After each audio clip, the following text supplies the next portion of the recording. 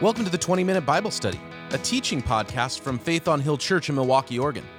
My name's Adam. I'm the pastor at Faith on Hill. And while I put 20 minutes on the timer, why don't you open your Bibles to the book of Hebrews, chapter 3.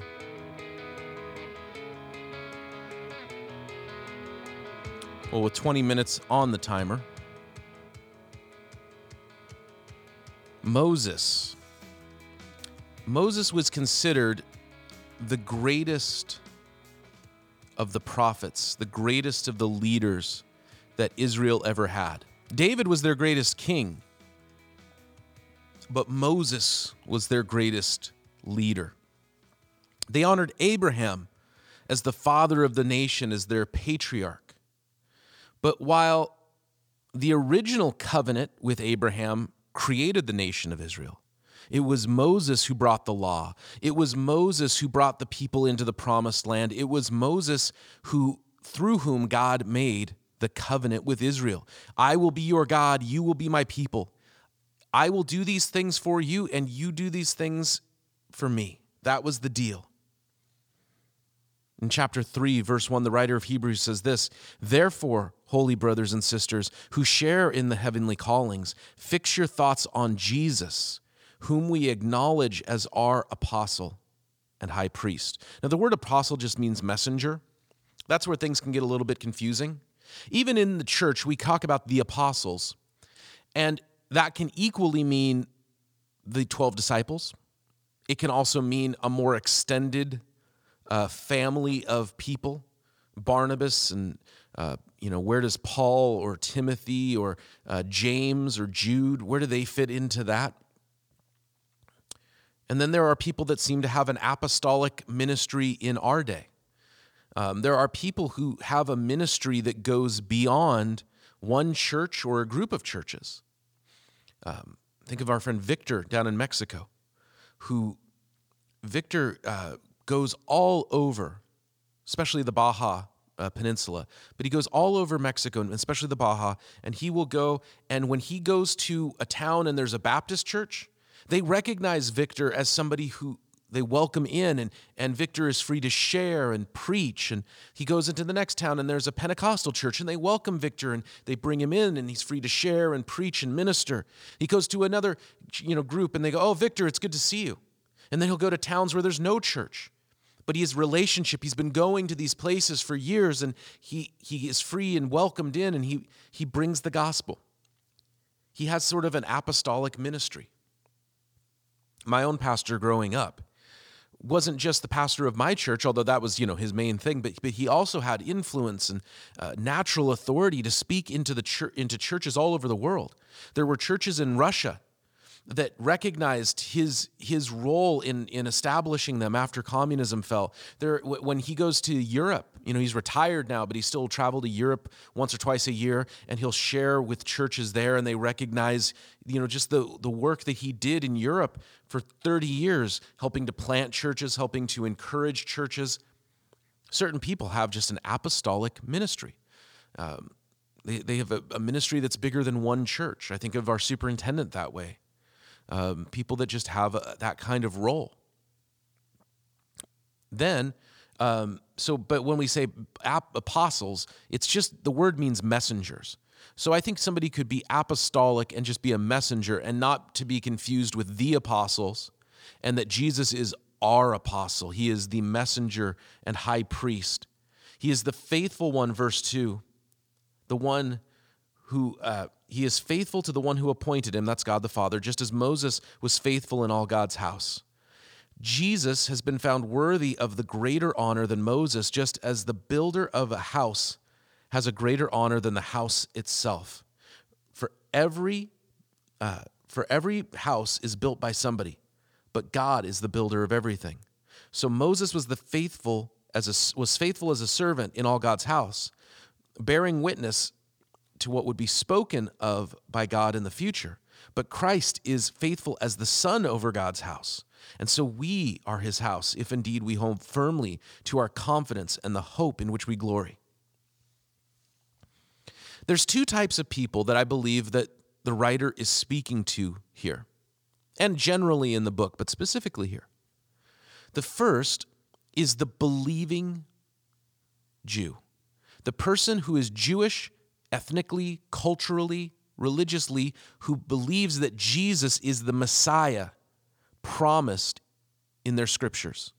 The prophecies that Moses gave of the one who was coming, the prophecies that God gave to David saying, from your house there will come a ruler whose reign will have no end. They are Jewish people, ethnically, culturally, religiously, who believe that those prophecies and promises were fulfilled in Jesus, the son of David, born in Bethlehem as the prophets foretold. They also believe, like the prophet Jeremiah said, that God would establish a new covenant. And he did through Jesus. They also believe, as King Solomon said prophetically, that there would come a day when all of the peoples of the world would come and worship God. And that covenant is open to all people. And that's how I get in, because I'm not Jewish as far as I know. And so that's how we get in. Those of us who aren't Jewish, that's how we're welcomed in. But he's writing to people who are culturally, ethnically, religiously Jewish, but who believe that Jesus is their Messiah. And he's giving them teaching, instruction. Hey, Moses is awesome, but Jesus is better. He's also speaking to Jewish people who reject Jesus as the Messiah. And he's trying to build the case. You have the law, you have the prophets, you have Moses, you have the whole system. But understand that whole system was always pointing to Jesus. Understand that whole system breaks down if you don't have Jesus. In our day, I believe that we speak the same thing. We speak to people who grew up in some sort of religious system. And we explain to them what's real and what's made up. And what I mean by made up is human-made traditions. Oh, I got to dress my best on Sunday morning. That's a human-made tradition. If you want to dress your best, totally fine. My dad worked at kind of a physical job, and he would come home sweaty and gross. And on Sunday mornings, he liked to look clean and dress a little nicer and put on his nicer shirt and go to church. And I one time asked him, Dad, why do you dress up? And by the way, my dad was not putting on a three-piece suit, but he wore a nicer shirts. And, Dad, why do you put all that effort into dressing up? We don't go to that kind of church. We go to the kind of church where you can just dress however you want to go. And he said, because I look scuzzy Monday through Friday. I like to clean up on Saturday and Sunday. Well, it makes sense. But there are all these things that happen if you believe in Jesus, but you grew up in the church, and you've got to kind of process. Some people like to use the word deconstruct. You have to process through all this stuff to figure out what's actually in the scripture and what's something that I just got handed, and maybe that made sense in a different generation, but it's not biblical. It's just a cultural thing. We're also speaking to people who grew up in the church or grew up in religion, but don't have faith. And we're trying to invite them in and show them that Jesus is better. And you might say, well, I'm not a religious person, or a lot of people don't grow up in the church anymore. You're still very religious. Why is it that people give themselves to causes? Why is it that people give themselves to careers? Why is it that people give themselves to political activity? Those are their faiths, their mantras, their creeds, their religion. And so what we do is we speak and we say, hey, you have all of these things, but Jesus is better. Moses, the writer of Hebrews, is not knocking Moses. Moses was faithful. He did what God called him to do. But who gets the credit? The house or the one who builds the house? Moses is just part of the house. He is part of the people that God built. Jesus, as God, is the builder of the house. And as God was building a house, the people of Israel, and now in this new covenant, he is building a house, the church, from all tribes and tongues and nations and people, Jewish, non-Jewish, old and young, modern, new, east and west, north and south. It doesn't matter. Jesus is building the house. And our hope, and we have great confidence because Jesus is the one doing the work. Verse 7. And so the Holy Spirit says, today, if you hear his voice, do not harden your hearts as you did in the rebellion during the times of the testing in the wilderness, when your ancestors tested and tried me. though for 40 years they saw what I did. This is why I was angry with that generation, and I said, their hearts are always going astray, and they have not known my ways. So I declare an oath in my anger that they shall never enter into my rest. See to it, brothers and sisters, verse 12, that none of you have a sinful, unbelieving heart that turns away from the living God. But encourage one another daily, as long as it is still called today, so that none of you may be hardened by sin's deceitfulness. We have come to share in Christ, if indeed we hold our original conviction firmly to the very end. As has just been said, today, if you hear his voice, do not harden your heart as you did in the rebellion. So here he quotes from Psalm 95 extensively, and then again at the end of verse 15, he quotes that shorter bit from Psalm 95. He's reminding them of their history. The people hardened their hearts. They didn't believe. There was 12 spies sent out into the promised land. 10 of them came back and said, there's no way we can take this land. There's no way we can do it. The other 2 came back and said, what's stopping us? It's a good land. God said he's going to give it to us. If God is with us, who can be against us? Let's get going. But the people didn't listen to the 2, Joshua and Caleb. They listened to the other 10. They rebelled against God, and as a punishment, God says, you don't get to enter the promised land. What the writer is saying, let's say, because remember, we just said we're speaking to 2 different people, so let's talk to both kinds of people. He is saying to the believing person who grew up religious, and you've got all of the baggage, good or bad, you have all of the history of that. And in this case, he's speaking specifically to people who are Jewish, maybe living in Israel or part of the Jewish diaspora, but they have all of the same cultural background. And he is saying, the Holy Spirit has spoken to us, and he has shown us that Jesus is the Messiah. He has shown us that the old covenant was fulfilled in him, in Jesus, and that Jesus has established this new covenant of faith. And so what he is saying is, don't go into rebellion. Don't be led astray. In the book of Galatians, the Apostle Paul, who was Jewish, even though he had a Greek-sounding name, he was Jewish. And he was writing to this church in the region of Galatia, and he was saying to them, what are you guys doing? Because they had fallen under the influence of teachers who were trying to drag them back to the old covenant.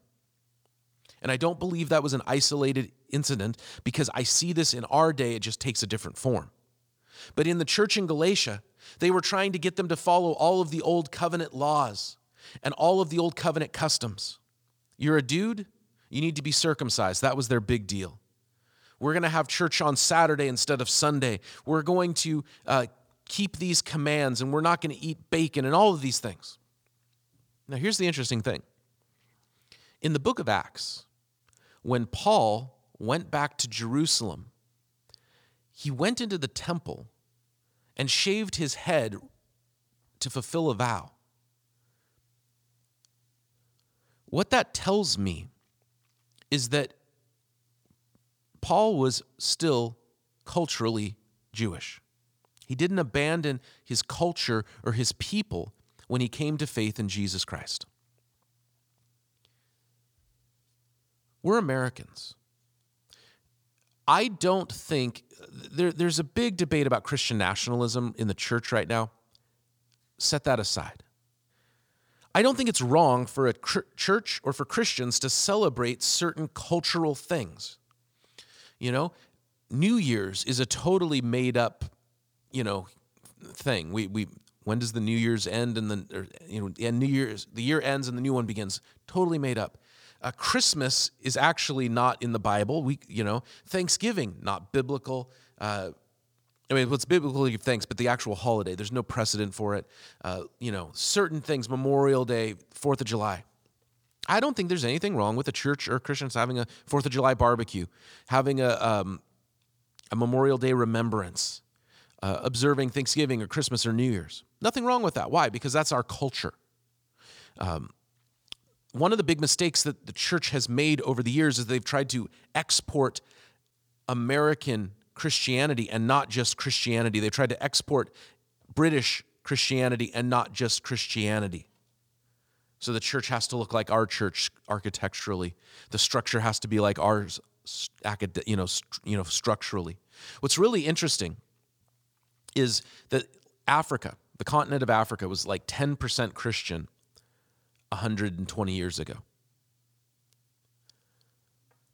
Less than 100 years ago, by the 1950s, Africa is now, and it still is, Africa is now over 50% Christian continent-wide. What changed? The East African revival was led by Africans, and they reclaimed their heritage. Because Africa had and has a wonderful Christian heritage going back to the first Christians. A book I recommend a lot is How Africa Shaped the Christian Mind by Thomas Oden. Big fan of that book. But what changed?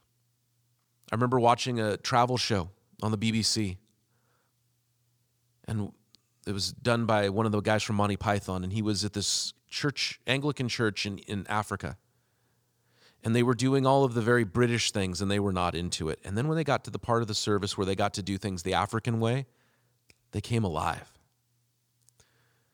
They loved Jesus, but they were being forced to express that love and to live in community together in a non-African way.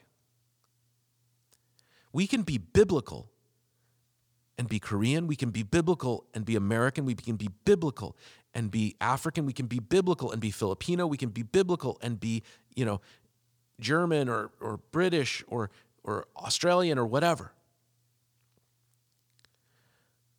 What he's warning these people to do is don't try to import dead religion onto fresh faith. And so the warning to us who are believers, we've gone up in the church, we've been around a while, and let's say new believers are coming in and they're fresh in and they just like, what's going on? Do we import the culture of a different time, or do we just give them Jesus and then we together figure out what does it mean to follow Jesus in this time, in this place? The other warning, or the invitation, either way you want to look at it, is he's saying to Jewish people who had rejected Jesus, don't be like our ancestors who rebelled against God and did not enter the promised land.